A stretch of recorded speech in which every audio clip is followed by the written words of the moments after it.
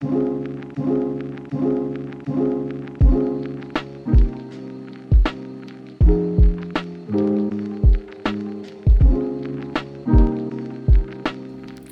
up, y'all, and welcome back to another episode of the Resilient Body Podcast. I'm your host, Dr. Arnika, the not-so-typical chiropractor, and today we're going to be talking about why do your hips pop or hip clunk.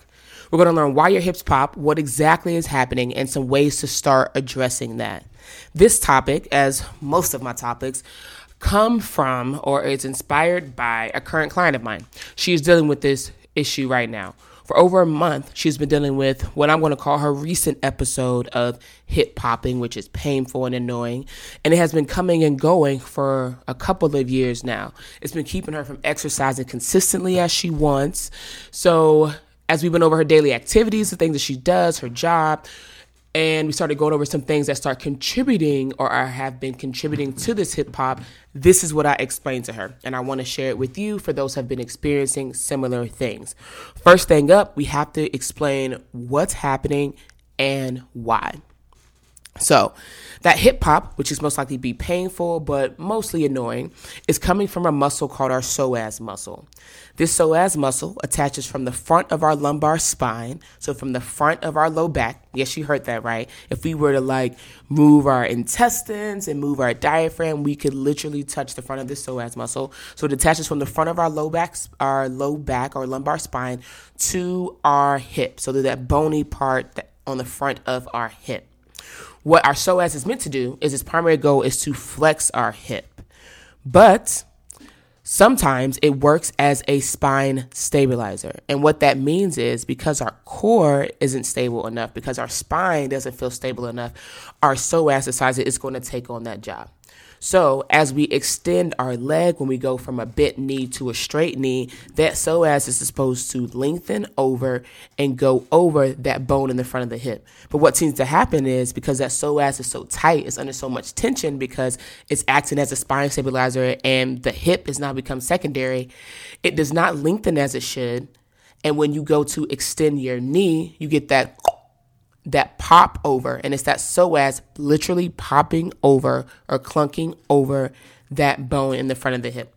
That happens a lot when you're going from a seated position to a standing because your hip goes from flexion into extension. That happens a lot when I have clients tell me that they're doing bicycle crunches or mountain climbers when that hip pop occurs. The reason why that occurs is because your core isn't stable enough. Now, we could talk about core stability and the muscles that make up our core and how to train them on a different episode because there's so much that goes into that. But for the basis of this, just knowing that improving your core stability and improving your spinal stability is something that will really help with this hip hop. Like I mentioned, some things that can be contributing to it. Now, for those who sit down a lot, this is a huge contributing factor. Our hip is constantly in a flexion pattern, and then we go from after sitting for, I'm sure some of you have sat for 3 hours straight at your desk, 4, 5, sometimes even 8, and then you do that, and then you go from a hip flexion or seated or to a standing position. If that psoas hasn't been stretched or lengthened properly, you are going to constantly get that hip pop. So sitting too much can cause that because that hip is in a constant flexion. Not stretching your hip flexor properly. Now, I know you've probably seen the typical hip flexor stretch, which is where you're in this half kneeling position, you tucking your pelvis underneath, and you feel that stretch at the top of that hip. That is a great stretch. However, our psoas muscle crosses over that hip and into our low back. So we have to have an upper body component with it. We have to make sure that we're stretching both ends of that muscle. So another way to add into that is if you are going to do that hip flexor stretch, putting both your hands above your head and adding some low back, some extension in there is a way that we can start stretching out or lengthening the top part of that psoas. And later on, I'm going to show you how we can take this seated position that goes from hip flexion to hip extension and put it on our back so we can train our hip flexor to do its job. But I'll share that movement later on. Next thing you need to focus on, or that could be contributing to it, is the fact that you don't have any stability or strength in your hip flexor. We spend so much time stretching those out, but how often do you say that we strengthen them? I'll share with you all later on a couple of exercises that you can help strengthen that hip flexor. We help make that stronger. We create more stability in that area. Then we can also pick up and start creating more stability in our core.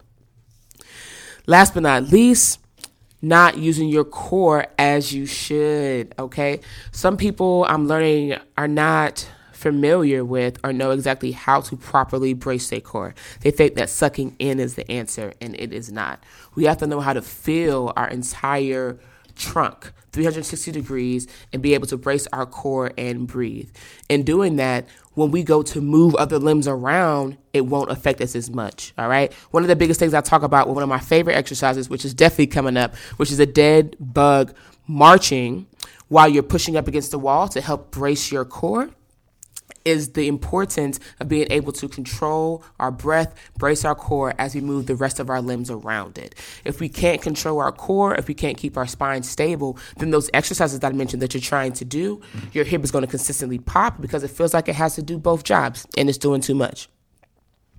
If you've been following me on Instagram for a while, or even on YouTube, then you hear me harp about if one area of our body doesn't have what it needs, whether that's stability or mobility, then it has to grab it from somewhere else. And that's exactly what happens when it comes to our psoas, our hip flexor.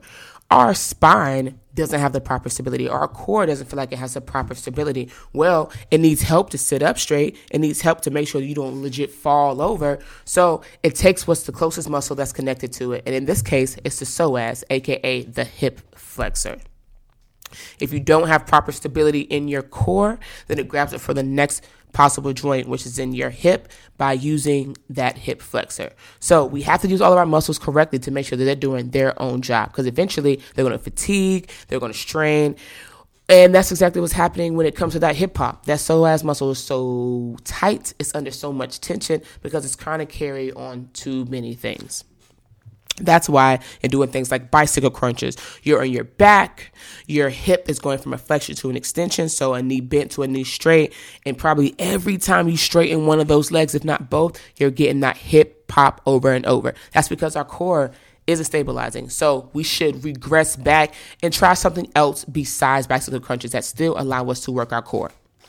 That's a perfect segue into some of these movements I'm going to provide for you. And I'm going to tag them in the episode notes so you can follow them over on our YouTube channel so you can start doing them while you're in the comfort of your own home. First thing first, and you know I was going to bring it up, diaphragmatic breathing. I feel like we undervalue how important breathing is and how important proper breathing is. Our diaphragm is the top of our core, and it's right above our psoas. If we're not breathing right, we can't brace right. If we're not bracing right, then our psoas doesn't have the ability to actually chill out when it comes to stabilizing the core and do its main job for the hip. So diaphragmatic breathing on your back, first movement. Next movement, heel slides. When you're on your back doing this, this is the movement that I mentioned earlier that's going to involve you taking that stance where we go from seated to standing or knee bent to knee extension and putting it on our back to take away gravity and a lot of our body weight. In doing this movement, you're on your back, you're pushing your heel into the table or the floor as you're sliding your knee from that bent position to a straight position. You're also making sure that you're bracing your core doing this. This is a way that we brace one side of that psoas muscle, the part of the muscle that's above the hip, as we slowly extend the hip. This is a great way to not only start engaging your core while you're moving your other limbs, but it's also the proper way to lengthen out your psoas. It's a lot better than doing that typical hip flexor stretch when it's in this scenario. So heel slides are one of my favorite movements to do for this. It's the first one that I provide to clients, and I'll make sure I tag it at the bottom. Next one, doing a lat stretch off of the bench. Now, I know that you're like, well, why are we stretching our lats? Well, for one, our lats do attach down to our low back. And if they're so tight, that causes a tilt on our pelvis, which can then on the opposite end affect our psoas. But the main purpose of this stretch is the fact that when I mentioned that we have to move what's above our hip and not just below it. So in this position, our knees are bent and our psoas is in a shortened position because our knees are bent. But instead of extending our legs out and trying to stretching out and lengthening out the bottom of that psoas, we're going to drop our hands above our head, below our head, off the bench or off a table, in order for us to stretch the above parts of the psoas. So we're holding that hip flexor into one section by bending our knee, and I'm stretching the top part, the top that attaches from our hip flexor, from that bone in the front of our hip to the front of our spine. So stretching out the front of that psoas helps tremendously. Next one up is the curl up. This is one of my favorite moves from Dr. Stuart McGill. And the purpose of this is to be able to lay on our back, one knee bent, one knee straight, and bring our shoulders and head up just off the floor enough so that we start to engage and feel it in our core muscles. This is a great way to start creating some spinal stability while you're working on your hip flexors as well. And last but not least, and this is something later on down the road, this is a movement that you'll start doing once you start relieving that hip pop. If your hip is still popping when you're going into this next movement, then your problem is not solved yet. Okay, so regress back and either start working on these previous movements that I provided for you, or hit me up and we can get in on an assessment so I can figure out exactly what's going on and give you an individualized plan to help stopping that hip pop. But this next movement is a hip flexor march. So this is when you're on your back, you have a resistance band wrapped around both of your feet, while one leg is straight, knee extended, you flex or bring the other knee up towards your chest. With that resistance band, you're going to hold it for 3 to 5 seconds. You should feel it in the front of that quad, so in that hip flexor. Then you release and go to the other side. This is now starting to strengthen your hip flexor. And we're doing this based on a resistance band and your body weight. Now, if you're in this position and you realize that as you start to bring your knee up to your chest, or even as you start to extend it down, that you're still experiencing that hip pop, even if it isn't hurting, then we need to regress back and start doing some other things. That just means that your hip flexor isn't lengthened yet enough for us to start strengthening it. We have to build a proper foundation before we start to build strength upon it. All right. But once you are there and once you are ready to start strengthening your hip flexor, that is my next go-to movement. So I hope that you guys found this super valuable. I hope that you learned how to help solve some of your problems when it comes to your hip pop. As always, my goal is to help you move better, feel better, and be resilient. I'll let you all in the next episode.